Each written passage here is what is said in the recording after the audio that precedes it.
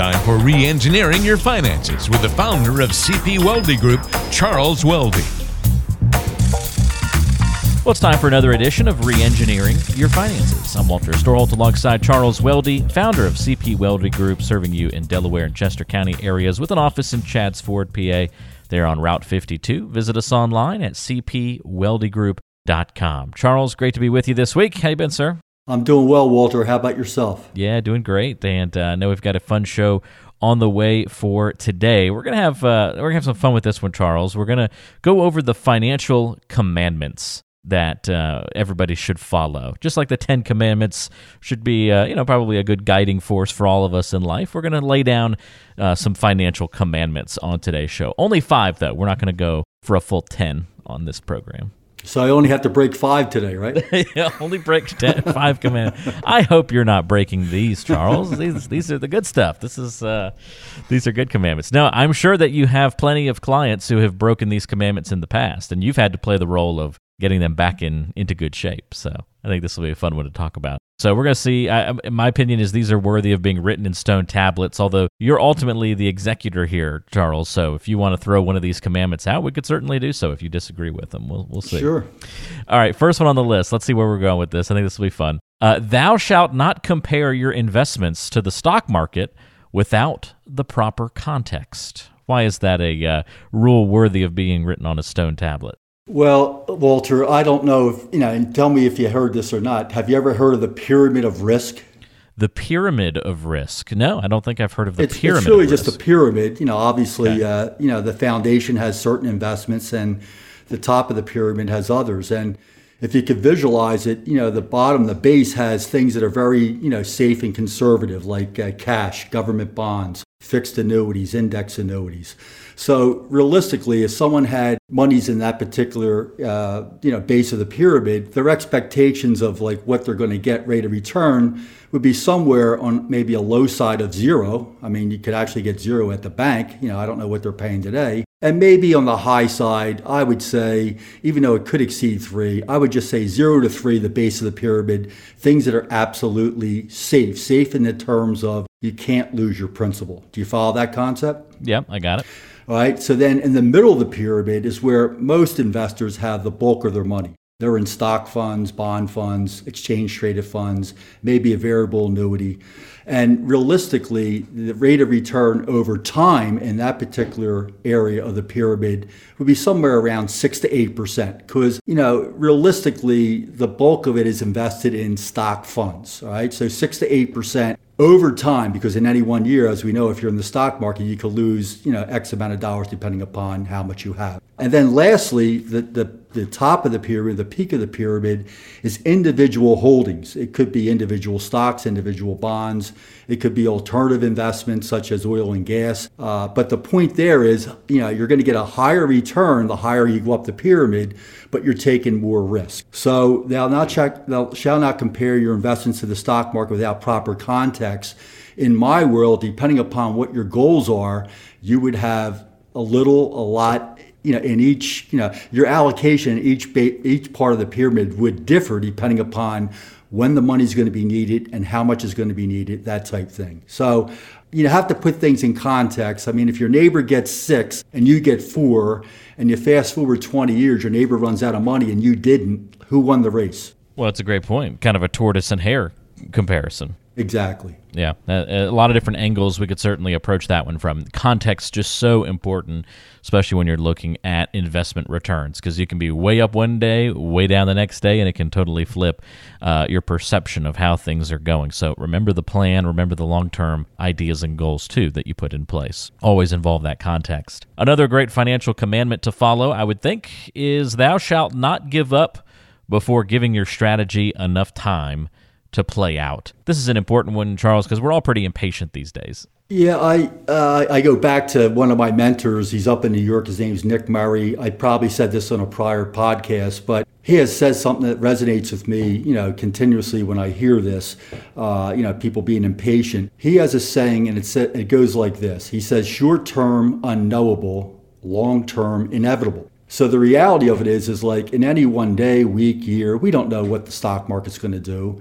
But if history's any guide, and it's the only guide I have, over time, stocks will outperform fixed income, and concentrated stocks will outperform diversified portfolios, things of that nature. So the important thing with being patient is to know that, hey, I have a plan. I know when the money's going to be needed.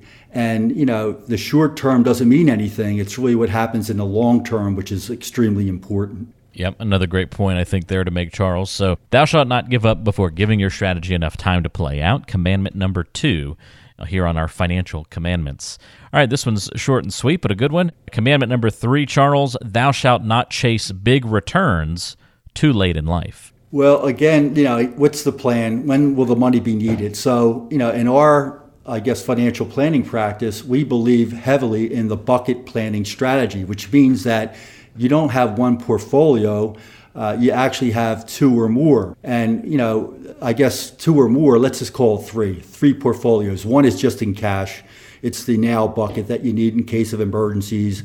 Maybe you're buying a car, planning a wedding, putting a new roof on the house. That money is strictly off the table, not to be invested because it's needed short term. But then you have the second bucket, which is the soon bucket.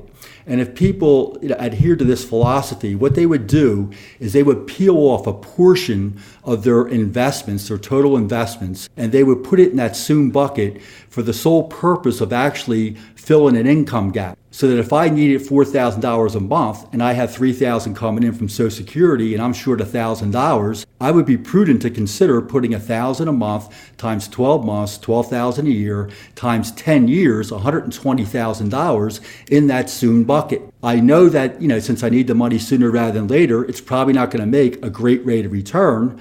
But the reality of it is it gives me an opportunity to segregate the remaining money in the later bucket and maybe to earmark it towards growth so that fast forward 10, 12 years, I had that money replenished because I had the ability to create my bucket for short-term cash flow needs and have the remaining portion invested for long-term growth. So thou shalt not chase big returns too late in life. I think if you have a strategy, you can make consistent returns over time by knowing what monies will be needed, when they'll be needed, and putting it appropriately in certain buckets. We're rolling through these, Charles. Sounds like these are all getting written into the tablet so far. Let's go to number 4, another financial commandment. Thou shalt not ignore costs and fees. Well, I'm a big cost guy because I come from an accounting background and, overturn the rock, what's the hidden cost, that type thing. And I would just say this. I mean, this is my opinion. It's not fact, but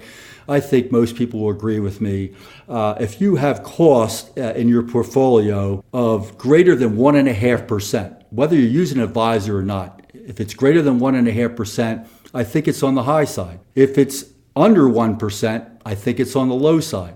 So I would say that costs are important, but the reality of it is all these companies, whether it be Vanguard, Fidelity, American funds, what have you, they got to turn the lights on. So everybody has costs. But the key is you have to know what you're paying for. And I'm really at times perplexed when I do financial plans for prospects and I see their holdings and I don't think they're paying any fees.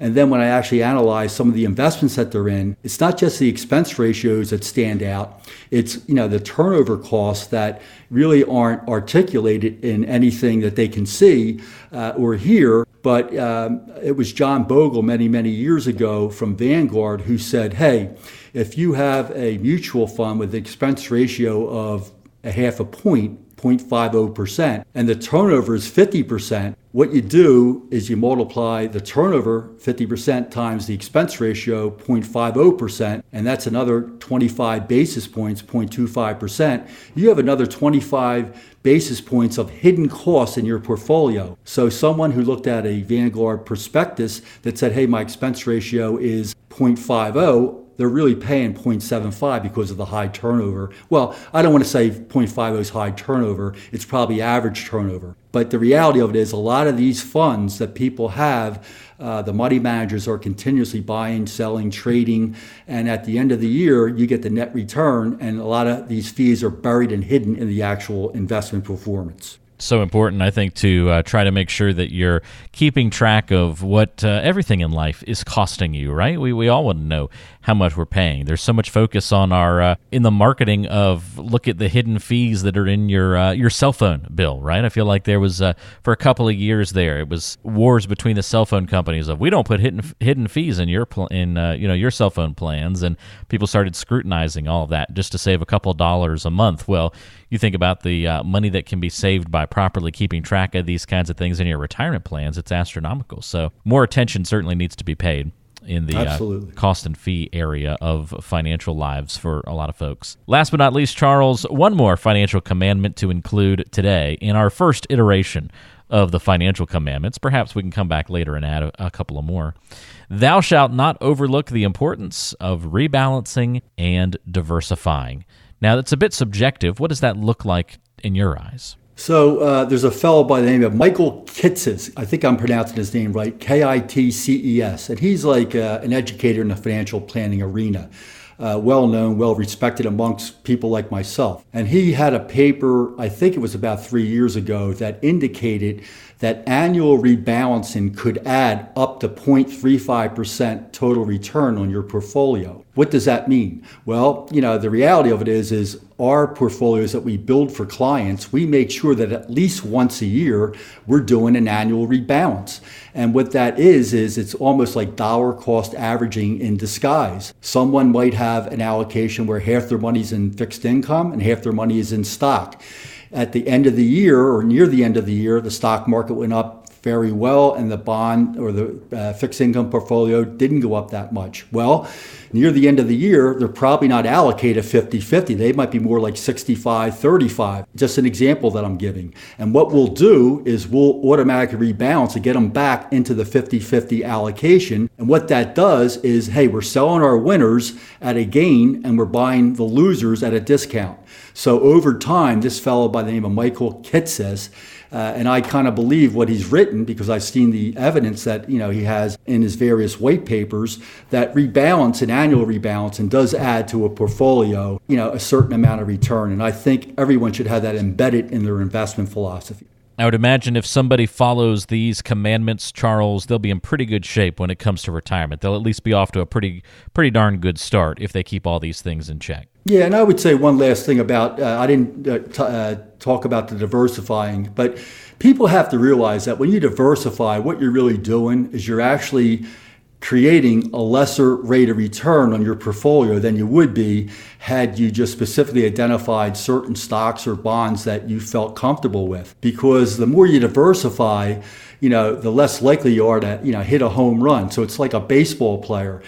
With diversification, as a general rule, you're not going to hit any home runs. You're not going to strike out. You're kind of looking at singles and doubles. But, at the end of the day, I was always taught that singles and doubles win ball games. And I think diversification is an extremely important part of investing, your hard-earned money in the stock market. That's a great point, Charles, and I think all of these are good to remember. And if you have not thought about these kinds of things before, if you're breaking some of these financial commandments, it's time to get right. If you've been chasing big returns as you get closer to retirement, a little bit of a red flag there. If you've been ignoring your costs and fees, not rebalancing and diversifying, if you're not doing these kinds of things, if you implement a strategy and then pull out and don't focus on it and change course immediately after putting it into place, these are all things that you could probably fix, correct, and do better. And if you want to talk to Charles about what that would look like, what kind of relationship you can engage in with Charles to get in a better financial and retirement situation, don't hesitate to reach out. The number to call is 610-388-7705. That's 610-388-7705, or go online to cpweldygroup.com. And we'll put contact info and links in the description of today's show, so just check there if you need to get in touch. Charles, thanks for the help and the guidance on today's show. Great job with these commandments. I'll get to work on putting these into the stone tablet and get it out in the mail to you so you can put it up in the office. How's that sound? Thanks, Walter, and I'll make sure I don't break any of them. That's right. Do your best, sir. Thanks for being with us. That's Charles Weldy. I'm Walter Storholt. We'll talk to you next time right back here on Reengineering Your Finances.